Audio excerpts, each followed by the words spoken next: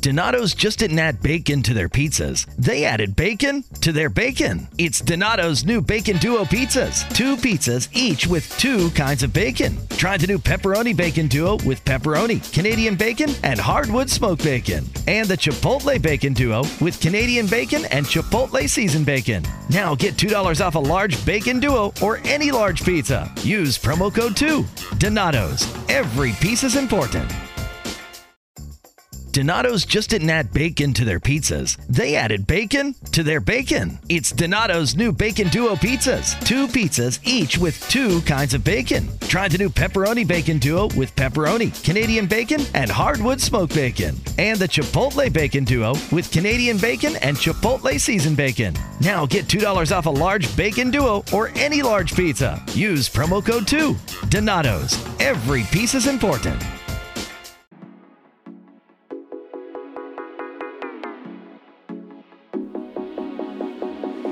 You're listening to Smart to Death Radio. Hey everybody, it's the interview queen Alicia Toot here, and you are currently listening to and obviously enjoying Queen's Court.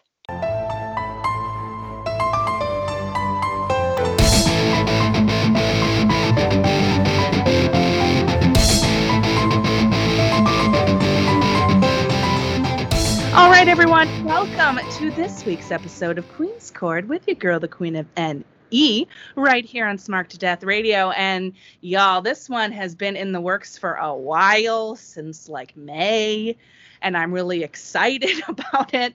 I'm so honored that these gentlemen are here. It's a little New England love. It's a little meat love of that grill. Things are going to get hot and flaming as my favorite meat boys are in the house with all of their magical creations and awesome insight. I have Sullen Murph. Meat boys, you're in the castle. Hello. All hail the queen. Welcome. Well, I appreciate that. I'm so pumped that you guys are here to talk some SummerSlam with me. Absolutely. You know, I mean, it obviously broke our hearts when the Rona stole SummerSlam from the TD Garden. So, you know, I figured getting into the court is the closest that we'd be to greatness. Well, I mean, I don't disagree, but also very sad because, yes, we were supposed to be at the Garden watching this awesome show, and I'm super sad about it. But while it wasn't in the Garden, it was in the Thunderdome, so there's that. I hear the laughs already. Good. I can't wait to ask you all about it. But first, we have to talk about, of course, your Twitter, Meats and Tweets. Some delicious food was presented for SummerSlam. Talk to us about that. Yeah, so, you know, obviously we weren't having the dogs in the garden, so we had to go out strong. Put together some bourbon tips, some teriyaki turkey tips, of course, the grilled veggies. Shout out to the Irish Whip. We are not changing our name to Veggies and Tweets. We just have to have a well-balanced plate, or else our moms would yell at us. True. But no, it ended up coming together. Even though we were in the middle of that torrential downpour, the grill was still going strong. And yeah, when all was said and done, filled up on a couple of pounds of tasty meat. Oh, I love seeing what y'all put together for every show. It's always exciting, and it makes me really hungry. And then I get sad because my food doesn't look nearly as good. But it's one of the main reasons I follow y'all, because also you're nice. But I love all the food that you guys present. So when it comes to SummerSlam, you went all out. It's super fun. Let's talk about your overall thoughts on the show itself. Because for me personally, I wasn't really too sure about this pay-per-view. Going into it, I looked at the card and I'm like, I don't know. Some of this could be good. Some of this could be kind of weird. I'm not really sure how I feel about it. And I actually was pleasantly surprised. So I'm dying to know your overall thoughts of the show itself. Yeah, I mean, we couldn't agree more with you on that one. Coming into this, looking at the lineup for SummerSlam, I think there were 7 or 8 matches, which, you know, it doesn't scream big card feel in any kind of way. There were a lot of, you know, title matches, but then you look at one of the matches is a very unproven Dominic Mysterio, where that match could have gone any way. A Mandy Rose and Sonya Deville rivalry that I mean, that could end up on the pre-show. I thought it was one of the better feuds coming into SummerSlam. But, for a lot of people, they might just skip over that type of match. But honestly, by the end of it, I was pretty impressed by almost every single match. And, especially that Sonya Deville, Mandy Rose match. Dominic Mysterio blew me away, to be honest. And shocking, yeah. And the ending was, I mean, we can get into that after. That was something else. That really made me a little upset that we weren't there at the Garden to see that. Because can you imagine the pop? The pop that Roman has deserved his entire career. I feel like we've been waiting on that, huh? Yeah, 100%. And then it happens in the Thunderdome. So I heard the giggles before. Tell me, what do we think about the Thunderdome aesthetic? I mean, it's one of those things coming in where it's it's hard to not think it's cheesy. Like, even watching these NBA playoffs now, they have the virtual fans in the crowd, and it just feels kind of silly, but at least it gives some kind of atmosphere. Whereas I feel like it's better than, the fake wrestlers in the crowd who are pretending to be audience members or whatever chanting. This actually gives some kind of atmosphere to the event, and all in all, I actually liked it. Yeah, I feel like aesthetically, when you look at the dome itself, like the actual LEDs and the lights and the way that it's set up, I think is really stunning, especially when all the lights come on. Like the Fiend's entrance, which we'll talk about later, was so magical in that Thunderdome, and it was even more intense and scary. It's just kind of strange sometimes when you look in the crowd. It looks like a giant game of Guess Who. You remember that as kids, right? Yeah. It's like Guess Who. But I agree with you. I think while I give a lot of props to those NXT and PC performers for standing for all those hours and cheering for all those matches, or booing or slamming the plexiglass, no offense to them. I give them a lot of credit because that's a lot of work to do. But I think it gives a different feel and a vibe. And I think by the end of it, I didn't really so much like it on SmackDown, but I liked it a lot for this show. It kind of gave that, we were talking about before with the card, maybe that lack of that big fight feel. It felt more important because of the setup, I think. So at least we had that. It was something new and exciting and different, and I feel like they got the volume correct this time, but I digress. That's another issue. Before we jump off it, I have to air out my grievances with Big Daddy Vince. I got into the Thunderdome registration. I got my individual link. I had my call time of 9 p.m. I was set up, ready to go, and then all of a sudden I click in and it tells me they're already at capacity. So Vince, you got to make it up to me. I'll be in the Thunderdome for Payback, wherever you want, but I just wanted to get in and sit next to my boy Pikachu and Baby Yoda. Listen, the fact that Pikachu was front and center made my night. It was really exciting. And I don't blame you. Vince, give him some justice. Yeah. Also, Payback is in a week. That's weird. It's very, very weird. I don't know about that. But anyway, I digress. So we'll get you some justice at Payback.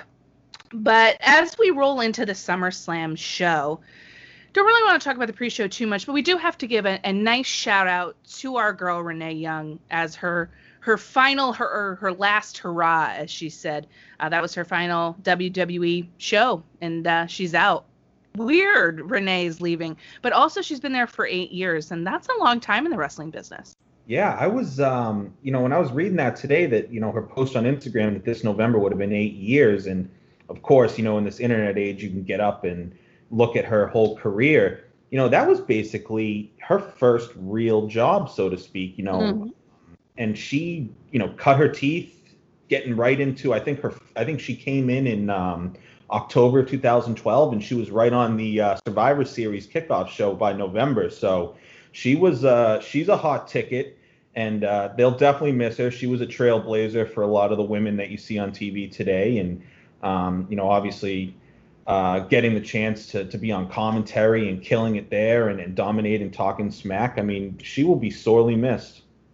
Yeah, I'm a little sad that she's leaving, but also it's going to be cool to see who kind of steps in to this very vacant and large shoes that Renee's leaving behind. But she's definitely a hot commodity, and I'm excited for whatever it is she does next. And I thought her post was really heartfelt. So big thank you to Renee Young. I thought it was a really nice thing that they did for her on the kickoff show and all over Twitter. They did an appreciation thing for her, and I thought that was very nice. There was a match with Apollo Crews and MVP. Blech, whatever. Apollo won. That's how I feel about MVP. Just an FYI, in case you didn't know. Now you know. But that's that business. So I'm hoping we're done with that and they can go like on Raw Underground or something. Me too. But let's talk about the actual meat of the card. The 3 hours and 5 minutes. Okay, so real quick. I'm loving the silver lining of this COVID era are these short freaking pay-per-views. It's the best ever. Completely agree. Absolutely. Like, how late have we stayed up all the time? And especially our poor friends in the UK, all the time for these, like, 5 to 7 hour shows. Oh, this 3 hour thing, it's a gem. But we had a packed card, lots of stuff going on. We had Bayley versus Asuka for the SmackDown Women's Championship, with the Street Profits versus Andrade and Garza, with Zelina, of course, for the Raw Tag Team Championships. Mandy versus Sonya and what was supposed to be hair versus hair but turned into a no DQ loser leaves WWE. We had Seth Rollins with, of course, Buddy Murphy, which I will always call him Buddy Murphy, sorry. And Dominic Mysterio with, of course, his dad Ray. Asuka versus Sasha for the Raw Women's Championship.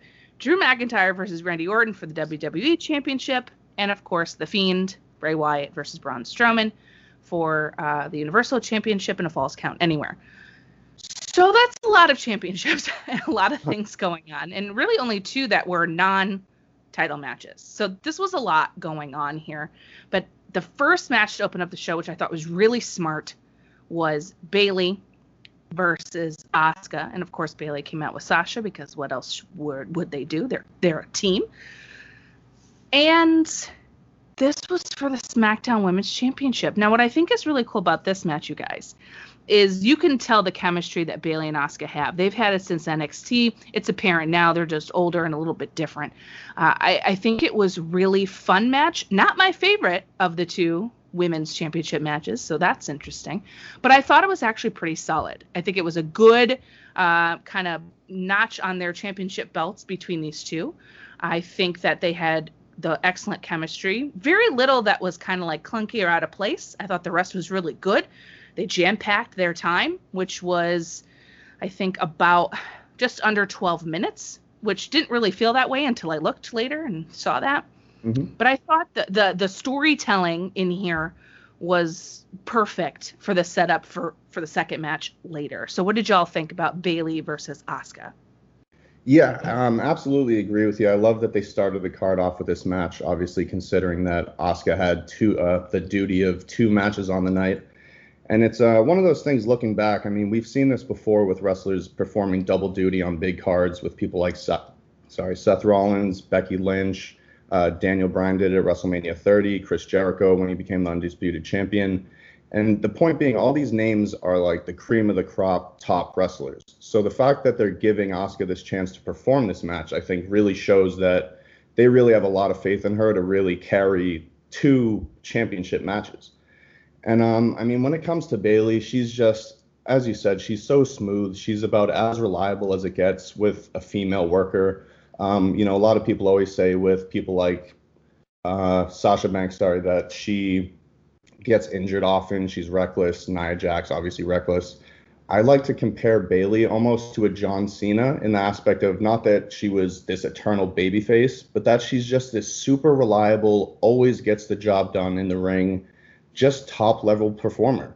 And when you put her in there with pretty much anyone, you're going to get a great match. And when you put her in there with Asuka, who's one of, if not the best wrestlers in the company, you're going to get a great match. And I do agree that this wasn't, the best match I've ever seen, but there were very little things wrong with it. Yeah, I love what you said there about Bayley. And honestly, I think in this COVID era, Bayley, Sasha, and Asuka have really carried basically almost every single show. And Asuka, whether she's dancing down the ramp or hanging out in the ring, kicking butt, or if she's on commentary, one of the best things ever. She's just so versatile. And you're right, this puts a lot of faith in her from the company to say, you're going to be in these 2 title matches. They've pushed her really hard during this COVID era, and I really like that. And they've relied on their 2 of the 4 horsewomen in Bayley and Sasha. So I think this has been a beautiful night and showcase to kind of cap off this COVID era, which we're still in, by the way. I hate to break it to all y'all, but we're still here. But I think that they've done a great job on this show, showcasing just how important these 3 female wrestlers are. And Asuka's one of the best in the whole wide world. So you just have to love it. Oh, sorry. I was just going to say, and as far as the storytelling aspect, the way, they had Sasha interfere there at the end to set up the later match, and the way she ran in and roughed Asuka up at the end, it really, makes you wonder, is Asuka just going to lose both matches? Is she going to be able to pull it off? It gives you something to kind of to chew on there going on to the second match. Yeah, absolutely. And I thought commentary did a great job too of kind of setting up what's going to happen later. They always Corey always likes to say, her supposed best friend, Sasha Banks, right? He likes to sow that discord. Yeah. And boy, did that come into play later, and we'll talk about that. But that match put a great taste in my mouth right off the bat, starting the show, nice and hot, great match. Then we go into this match, and I have to tell you, when this happened, that they said that they were making this match when they booked it, I was like, I don't know about this. I like the Street Profits quite a bit. I'm not sure how I feel about Garza, and I'm not really sure how I feel about Andrade anymore either. I like Zelina. I think she does good for what she's supposed to do. But I think the best part of it for me, no lie, was having Kevin Owens and Samoa Joe on a commentary team. It's my favorite. So that was exciting. He came out for that match, which I thought was super fun. This actually turned out better than I thought it was going to, and I don't mean that disrespectfully. I just was a little concerned how this was all going to kind of come together. But I actually think they did a good job. I think it was fun to kind of watch the Street Profits get better and better and better. And they're like so dominant as a tag team. It's fun to watch them perform. Like I said, not the biggest fan of Garza and Andrade myself. And this one for me was, if they don't win, so like they're splitting up now, right? Like, what is the point of this? They've been together, but they haven't won anything. So for me, it was kind of one of those moments. Either we're going to win the titles here and we're going to go forth with this, or they're going to break up. But I don't know if that's what we're going to do. So it left a lot of questions at the close of this match, but I was really excited for the Street Profits. So what did you guys think? Yeah, completely agree. And I got to start off, of course, with that beautiful frog splash by Montez Ford. He continues to make his case for the most athletic guy on the roster title. But no, I completely agree. I think Garza and Andrade are definitely on the path for a split, especially now after this loss. It's been a real slow burn towards them splitting up. I always have enjoyed Andrade more as a singles guy. And I think it was natural to kind of put him with Garza and stick Zelina in the middle, who's the real star of that trio. And whenever a split between tag title holders happens, it always kicks it up a notch. But I think because of Zelina, without the titles, I think the split, she'll provide the gas for that. I always enjoy the Street Profits. They're obviously extremely entertaining out of the ring, and what they do in the ring is great. I just don't know where they go from here. Like I said, they're obviously extremely entertaining as tag champions, as chasing the belts. Maybe more so out of the ring, obviously, with that whole series with the Viking Raiders. I mean, I couldn't get enough of that week over week, no matter what they were doing. But who knows where it goes from here? It was good, obviously, to see Montez Ford get some revenge against the guy that poisoned him. I don't think it would be good if the poisoner gets to win, but he got his revenge. Maybe they have your favorite MVP in the Hurt Business feud in their future. Maybe Seth and Buddy go for the belts. It'll be interesting to see who steps up next to the Profits. Yeah, I enjoy them holding the titles. I also like them chasing the titles, so it's kind of a catch-22 for me. I think either way it's great or bad. So I don't know. I feel like, yeah, they have the Viking Raiders that they can definitely rely on, and they're an excellent tag team. And Seth and Buddy would be very interesting going after the belts. And I also think you're probably right that Lashley and Benjamin may be the two that go for those belts. That seems like a logical place for them to go. But I guess my real question at the end, where the heck is Bianca Belair? And why do I care about anybody else? Right. I don't. Right. No, I'm just kidding. I do. I like the Street Profits quite a bit. But I want to know where she's at. Like, if someone poisoned my husband, I'd be all over them. Over them. I don't know. I digress.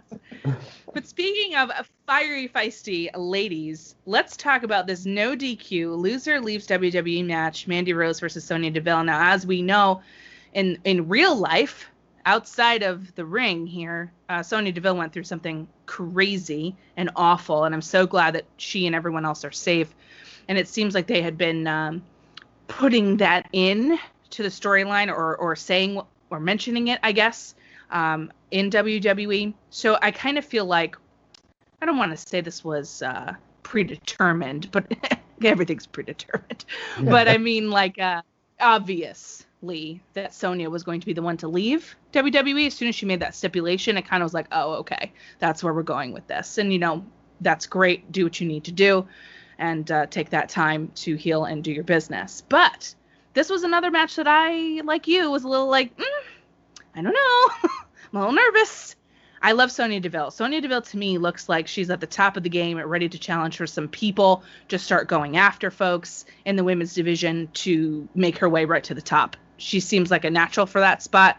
Her evolution, so to speak, from her debut to now is so stark, and I think she's really coming to her own. I think she's great in the ring. That Dragon Sleeper, it's good. It's real good. And I think her and Mandy put on a really fierce, really competitive match. I was surprised. I gave this one like an A. It was so good, and I enjoyed it. And I don't really like Mandy Rose that much. So I was very, very impressed. What about you? Yeah, you're absolutely right. I mean, considering this feud started off as basically a supplement to the original Otis versus Dolph Ziggler feud back at WrestleMania, where Mandy was basically a side piece, and then Sonya basically just teamed up with Dolph, and that whole thing just ran its course. And then we really didn't see this feud begin until Sonya started delivering these amazing promos, which for me have pretty much carried the feud up until this point, of her just pointing out the fact that she's always kind of been second best to Mandy Rose. She's always had to kind of be in the shadow of the Golden Goddess. And it really wasn't until now that she's come out and just dominated her promos, the way she would run out and smear lipstick on Mandy Rose. Like, all that stuff was like, wow, this is great. You know, this is awesome. We don't need Otis and Dolph Ziggler. Like, these ladies can do this on their own. And as you said, once the match came around, they beat the crap out of each other. I mean, there were a lot of hard hits in there. There were a lot of knees in there towards the end. And I really enjoyed it. It was one of those things where it wasn't until after the pay-per-view that I looked back and saw that of the 7 main card matches, 3 of them were women's matches. And I never once thought that any of them felt like filler, that any of them felt like they didn't deserve to be on the main card. As you said with the Asuka Bayley match, that was over 10 minutes. I think all the women's matches got between 10 and 12 minutes, and they all put on amazing performances. Yeah, and that's actually funny that you say that, because I was thinking the same thing about this match before we started recording, and I was thinking, man, how long was that? Because it felt like the perfect amount of time for their feud, and it was just over 10 minutes. And that seems like a really short time, but they got a lot done in those 10 minutes. And I think you're really right about Sonya. I think the way that she carried this feud with her promo skills and the unhingedness that she brought to it, with her look, it just kind of all came together. And I think her taking a step back is going to make us miss her more. So when she comes back at the Royal Rumble, I think that might be my guess. I mean, would be cool. Watching this match, it felt like more of the first chapter to a longer feud rather than this being the definitive conclusion. As you mentioned, there's reasons outside the ring that we have to kind of put the brakes on it right now. But obviously, if they had a shave your head stipulation, that would have been the first match. The second match would have been something crazier, and it would have gone on. So as you said, whenever Sonya comes back, I'm going to be excited for it. I'm going to be really excited for it, and I agree. And I think she can slot herself right into the top spot pretty much right away. And even if they wanted to revisit the feud with Mandy, they could. That's something that they could pick up whenever they want to. And I think they put themselves in a great position for that.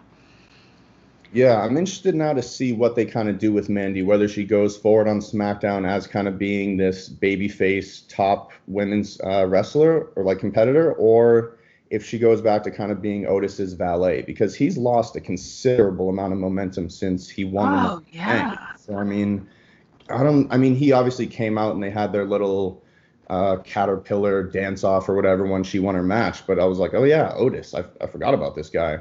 I kind of want to see Mandy go on and do her thing. I almost feel like he's kind of pulling her down now. So it'll be interesting to see where they go with that one.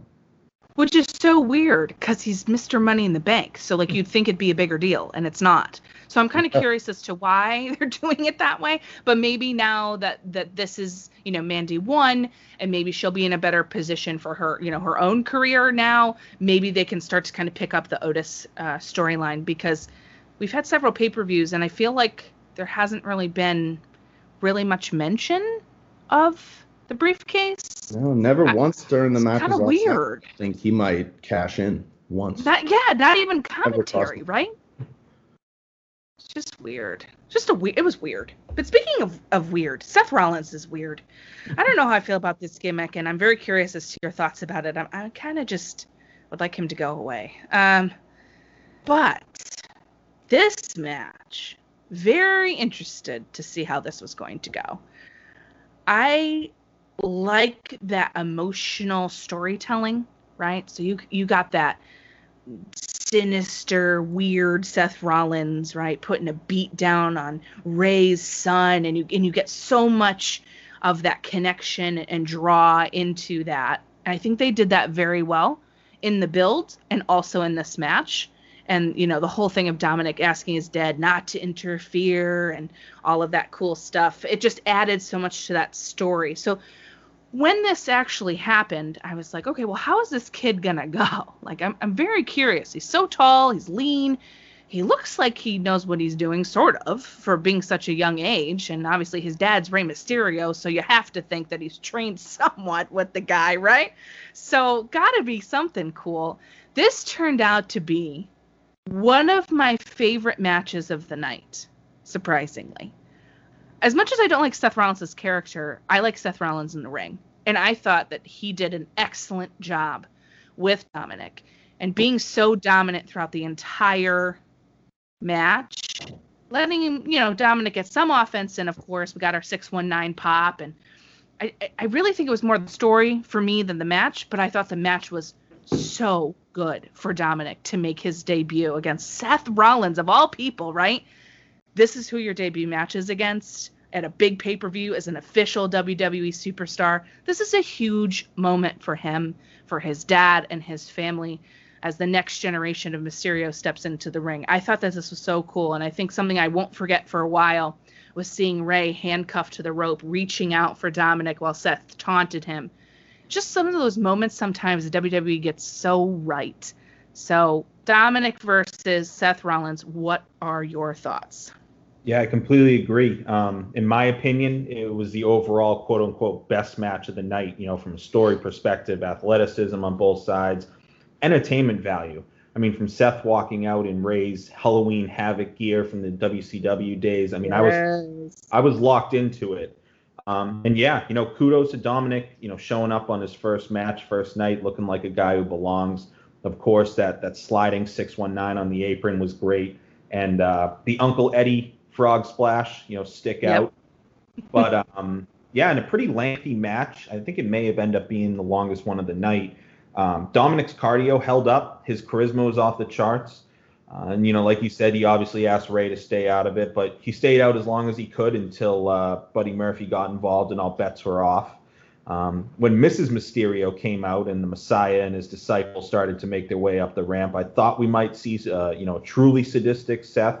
But it was really cool to see Dominic come roaring back and make that save. That was a big highlight of it. And, like you said, just enough was done to legitimize Dominic, at least for a night, while Rollins, of course, kicked it into another gear to ultimately get the win and keep his momentum going. The biggest thing, for me, the two questions coming out of it is, of course, where does Seth go next? Maybe Ray steps up for a match against Seth for honor in his eye. But, the other one is, where does Dominic go? I still would very much like to see some sort of a heel turn from him, maybe joining the disciples of Rollins himself and leading to a father versus son retirement match for Ray. But, like I said, overall, I thought it was the most entertaining match of the night, and I'm excited to see where both of the guys go from here. Yeah, I think that's a very good point right there. What happens now? Obviously, with Payback in 1 week, you have to imagine something's coming down the pike. Right. Is it going to be Ray versus Seth for Payback for his son? Or does Dominic get his comeuppance and revenge at Payback? And does Ray get involved here? And then maybe that sows some discord between father and son. And then maybe eventually we might get that heel turn that you've mentioned. That could be cool. I think it would be really interesting to kind of see where he would be. And it puts Dominic in a good spot, right? He's young and new, and being in a group with Seth Rollins, I don't think would be necessarily a mistake. I think that would be a really cool and interesting angle. And, I mean, who in the business can say that they had their retirement match against their son? I mean, that's pretty cool. Right. So we'll see if that happens. Maybe you're right. I don't know. But I think the better thing is what you said at the end there. What happens now? Where are we going? I assume on Raw we will get those answers at time of recording. It's before Raw, so we don't know yet. But I'm assuming we will since we have 1 week, and we'll kind of see what they bring. But it was a great first in-ring performance. He had a lot of pressure on him, and I thought he did really well. So what a great story. Definitely. Between all of them, Definitely. And that leads us into my match of the night, the Raw Women's Championship match, Asuka versus Sasha Banks. Holy crap. This match was so hard-hitting and nasty and brutal from top to bottom. It was so good. Now, Sasha and Asuka also have a history. They look great together. I just thought something about this match had that little extra seasoning to give it that kick forward over her match with Bayley. Something about the way Banks was with Asuka and Asuka with her, it just had that extra oomph that made it super special. It was a smart match, really cool psychology and counter moves. The story, of course, was there, but it felt more to me like we're just going to wrestle now, and we're going to see who's top dog. Is it the Empress or is it the Boss? That's how that felt to me, whereas Bayley was like, I'm just going to do whatever I need to do to beat you. This one felt more like a test. So I thought that was really cool. There was a nasty DDT when she jumped off the steps, caught Banks and dropped her down. And then an even nastier powerbomb off the apron onto the floor. Oh my God almighty. Sunset flip Wildness in this match. It got me out of my chair excited. That's the kind of women's match I want to see. And actually any match in general. If you can get me that into it, I'm here. This was super fun. But the story that picked up from the Bayley match was Sasha in the Asuka lock, calling for Bayley. And what does Bayley do? Not a damn thing. And the Boss loses, and Asuka becomes your new Raw Women's Champion. Oh boy. Here we go. What do we think about this one? Yeah, I mean, as you said, this match was just hard-hitting from the get-go. I think Sasha just charged her right out the gate, went after her leg, and from there on, they were just countering each other, kicking each other, powerbombing, DDTing, just whatever to, as you said, try to put the other person away. Whereas the Bayley match was nice and smooth, this was a fight. This was a brawl, and these two girls brought it. And I agree with you. This was, if not the match of the night, I mean, it was one of definitely the most entertaining matches of the night, because in 12 minutes, these girls just went nonstop, and I had a blast the whole time. And as you said, the ending of that match was just, the storytelling was beautiful. The way it called back to the first match, the way you had Sasha calling for Bayley and Bayley not being there, and then Sasha sitting there with just her one belt looking all sad. And yeah, you got to wonder where they go from here. And it's one of those things where before the match, we had thought either Bayley or Sasha was going to lose one of their belts. We just couldn't figure out which one. We actually thought Bayley would. But looking at it now, it makes so much more sense for Sasha to lose her title, because this lets Asuka take the Raw Women's Championship, go to Raw where she has an unfinished feud with Nia Jax. Their last pay-per-view match, I think, ended in a count-out, which was kind of weird. She has Shayna Baszler over there. She has Bianca Belair over there, as you mentioned. So a lot of potential challengers over there, whereas now Sasha can come over to SmackDown, possibly lose the women's tag team titles and get this feud kicked off with Bayley for the SmackDown Women's Championship that we've all been waiting 5 years for since NXT Brooklyn. Yeah, that's it right there. That's the story of where they're ultimately going to. And I hope they draw it out. I hope they make us wait and it gets even more tantalizing, because they've been teasing it and then they pull it back and then they tease it again and then they pull it back, and now they teased it here with Sasha losing. And I do feel badly for her. Every time she wins a championship, she can never successfully defend it, and that's a huge bummer. It's a tough pill, right? It's a tough pill to swallow for her. But Asuka getting this championship, like you said, perfectly makes sense, right? So much more for her to do over there on Raw. Whereas now Sasha and Bayley can defend the tag titles. Bayley can continue to be annoying, and Sasha can start to, sow those seeds even deeper of that discord between them. And we finally will get that match that we've been waiting for. And boy, oh boy, if that's anything like that one in Brooklyn, I don't know how we can ever be upset about that. I do hope down the line that Sasha is the one to dethrone Bayley in the end. I think it would just be so sweet. Oh, absolutely. If they do have that match, hopefully they're able to get Izzy in the stands, if that's at all possible. Well, that would be fun, wouldn't it? So, banger of a women's match leads into another banger, which I'm sad it didn't main event, but I get why. Drew McIntyre versus Randy Orton for the WWE Championship.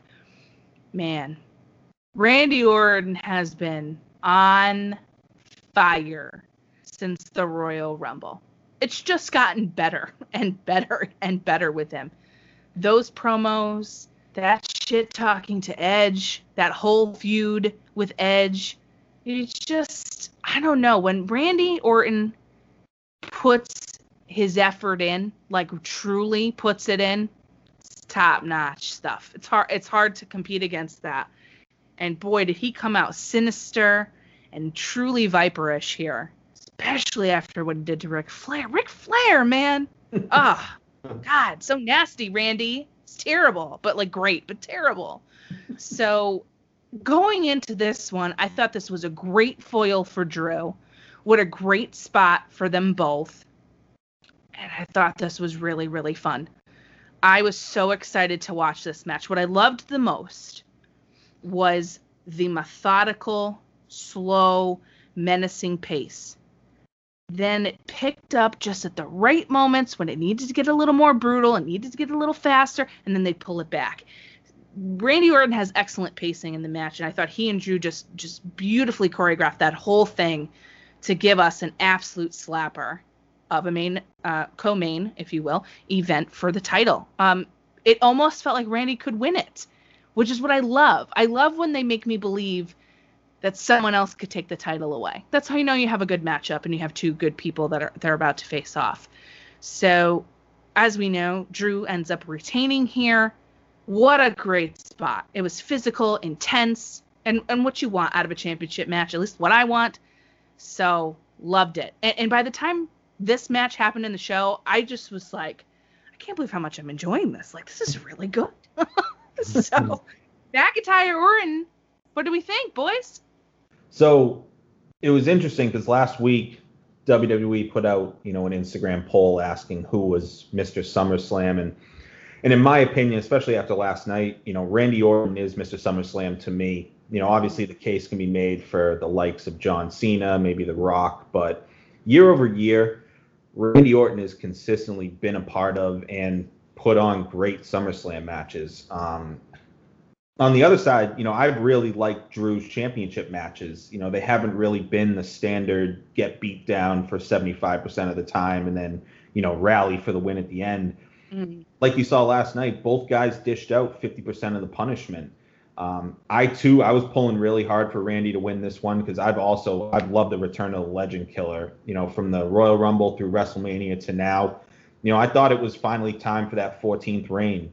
He was taking out all these legends again. He, took out Ric Flair, R.I.P. in peace, Ric Flair's nether regions. Oh. But what I didn't see coming, and I ended up finding pretty cool about the match, and will probably open the door to a rematch, is that neither guy hit their finisher. There wasn't one finisher successfully completed in the match. And, like we said, Drew won it with a roll-up. And I can easily see, again, at the time of taping right before Raw, I would love to see Randy cutting one of his very, very improved promos year over year tonight about how if he hit the RKO, things would have been different. And, of course, with Payback 6 days away, we just might see that. Oh, I'm here for it, because what could be better cinematically? And if you're a fan of Randy Orton, to watch him dismantle Drew and hold that championship up at Payback. Holy shit. I'd love that it. Would be crazy. You could just see the smile on his face, and Randy Orton coming in and out every Monday, laying people out. It's hard to hate that. Not that I want Drew's reign to be cut short. I really like Drew as a champion, but there's something super sweet about a super evil Viper. So, oh yeah, it's good stuff. And wow, what a great match, and for your quote unquote major championship, because I don't really see the Universal Championship as quite the same, but they're trying, I guess. Which is where my skepticism came in for this. So, at the horror show, whatever that was, which was an actual horror show, did not like that at all, that pay-per-view. Woof. So they had this match, cinematic madness, and Braun went into the lake and turned out weirdo and turned heel sort of, kind of, and messed with Alexa Bliss, which is rude, and Bray. Now the Fiend coming out right again, and now they're going to have this match. And I was a little nervous about it because I didn't really like the last one.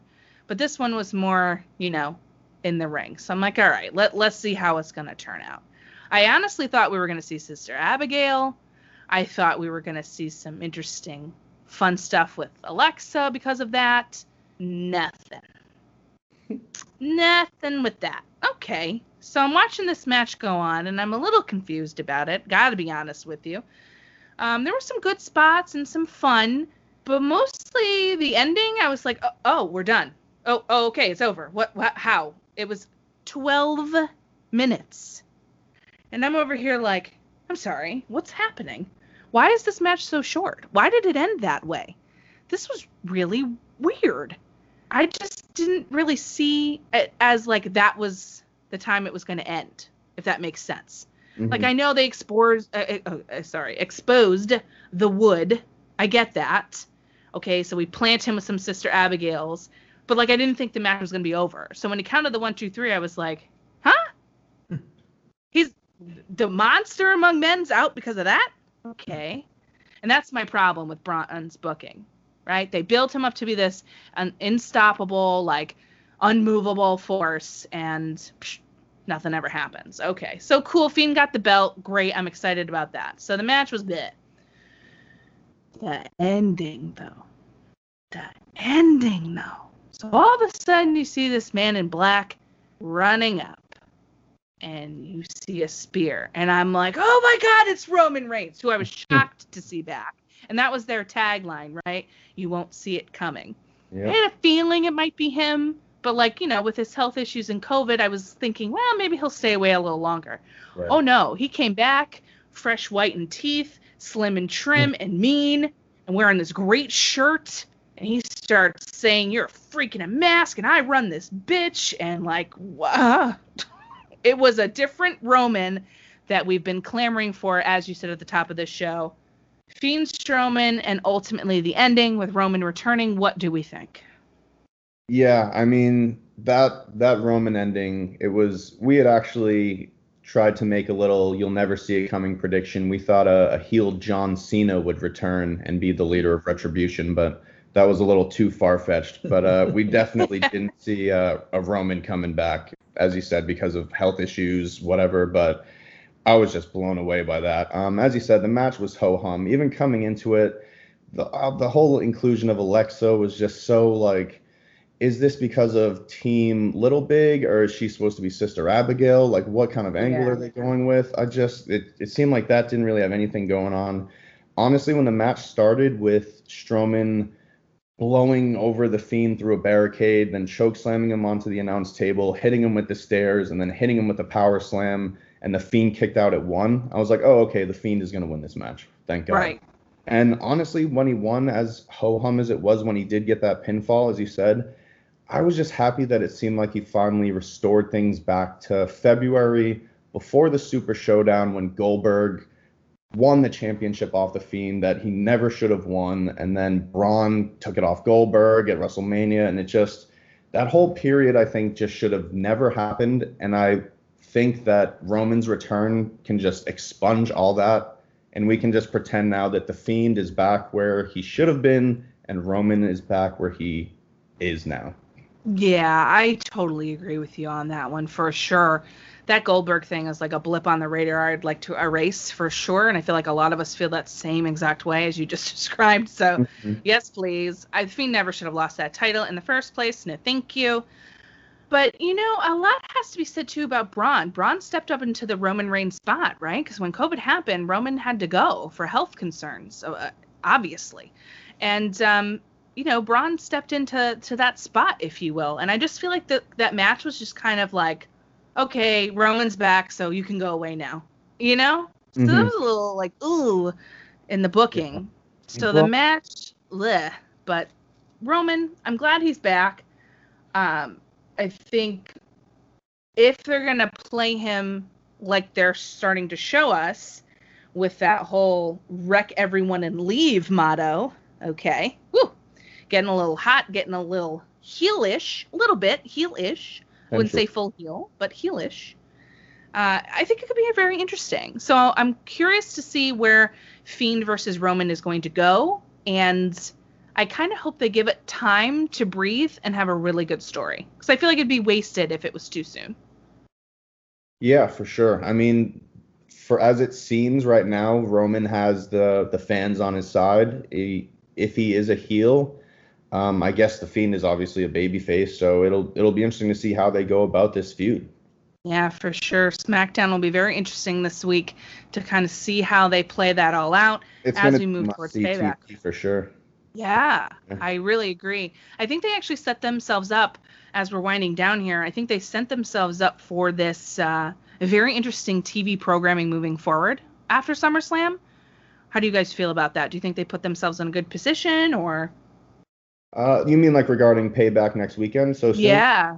Yeah, I mean, that's a wild one. Even like Bayley and Sasha apparently have a women's tag team title defense, I think, so that they could be planting more seeds for their dissension. I haven't looked too much into the later cards going on, but it seems like they definitely have a few things lined up going forward. Yeah, that's what I'm looking forward to, even beyond Payback, just to kind of see how they're going to build some of these new programs. This is just very quick, so I'm hoping they give us some good stuff, but nothing crazy as we move forward here. But I haven't been watching weekly WWE because I haven't really liked a lot of it. But now I might tune in because I'm kind of interested in the seeds and the planting and the gardening that they've done with all of these new and old programs. But it's got a fresh face on it, and I'm excited for that. So that was SummerSlam 2020 in the books after a very busy weekend of wrestling with TakeOver and GCW shows and BLP and Black Wrestlers Matter and all sorts of stuff. So as we move forward, guys, I would love to have you back for a future. If you would come and grace me with your presence in the castle, you're welcome back at any time. And I want to thank you so much for sharing the airwaves with me today to review SummerSlam. So would love for you guys to tell everyone where they can find you and all your awesome stuff that you do. So we are on a COVID hiatus with the actual show with Meat Wednesday, but keeping up the Twitter game going strong. It's at Meats and Tweets. That's Meats, the letter N, Tweets, nice and simple. It's just pictures of meats and thoughts on the day. But yeah, no, we've really enjoyed this. We are forever grateful for the Queen allowing us into her court and finding out that we're not, we're leaving with our heads. We please the Queen. We serve at the Queen's pleasure. No beheading today, boys. Thank you. Well, yeah, you're welcome. So I appreciate you guys so very much for coming on the show. Like I said, you're welcome back anytime. Everybody I've linked to, of course, in the tweet for this episode and in the episode description, so you can go hang out and see what all is going on with meets and tweets. And hopefully this COVID hiatus won't last too long, because I like listening to your stuff. So, well, we'll hope the Rona eases up for many reasons, but for that too. So thanks again, boys. Such a fun time. And for all y'all listening, enjoy the rest of your day and continue to be kind to one another.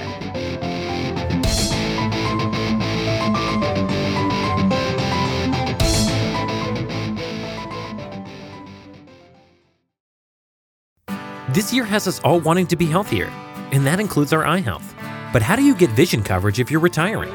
It's actually pretty easy. VSP, the vision coverage many people get through work, offers individual vision plans. Enroll anytime, on any device, and start using your benefits the same day. You don't need to be an employee to get employee-level vision coverage. Visit vspdirect.com today. That's vspdirect.com. You know, as different as everything seems this holiday season, one thing still holds true year after year. Everybody loves holiday scratch-offs from the Ohio Lottery. And with tickets available from $1 to $20, they're the perfect gift for anyone on your list 18 years or older. So, stay safe this year and play it safe with your gift giving. Give scratch-offs from the Ohio Lottery! Lottery players are subject to Ohio laws and commission regulations. Please play responsibly.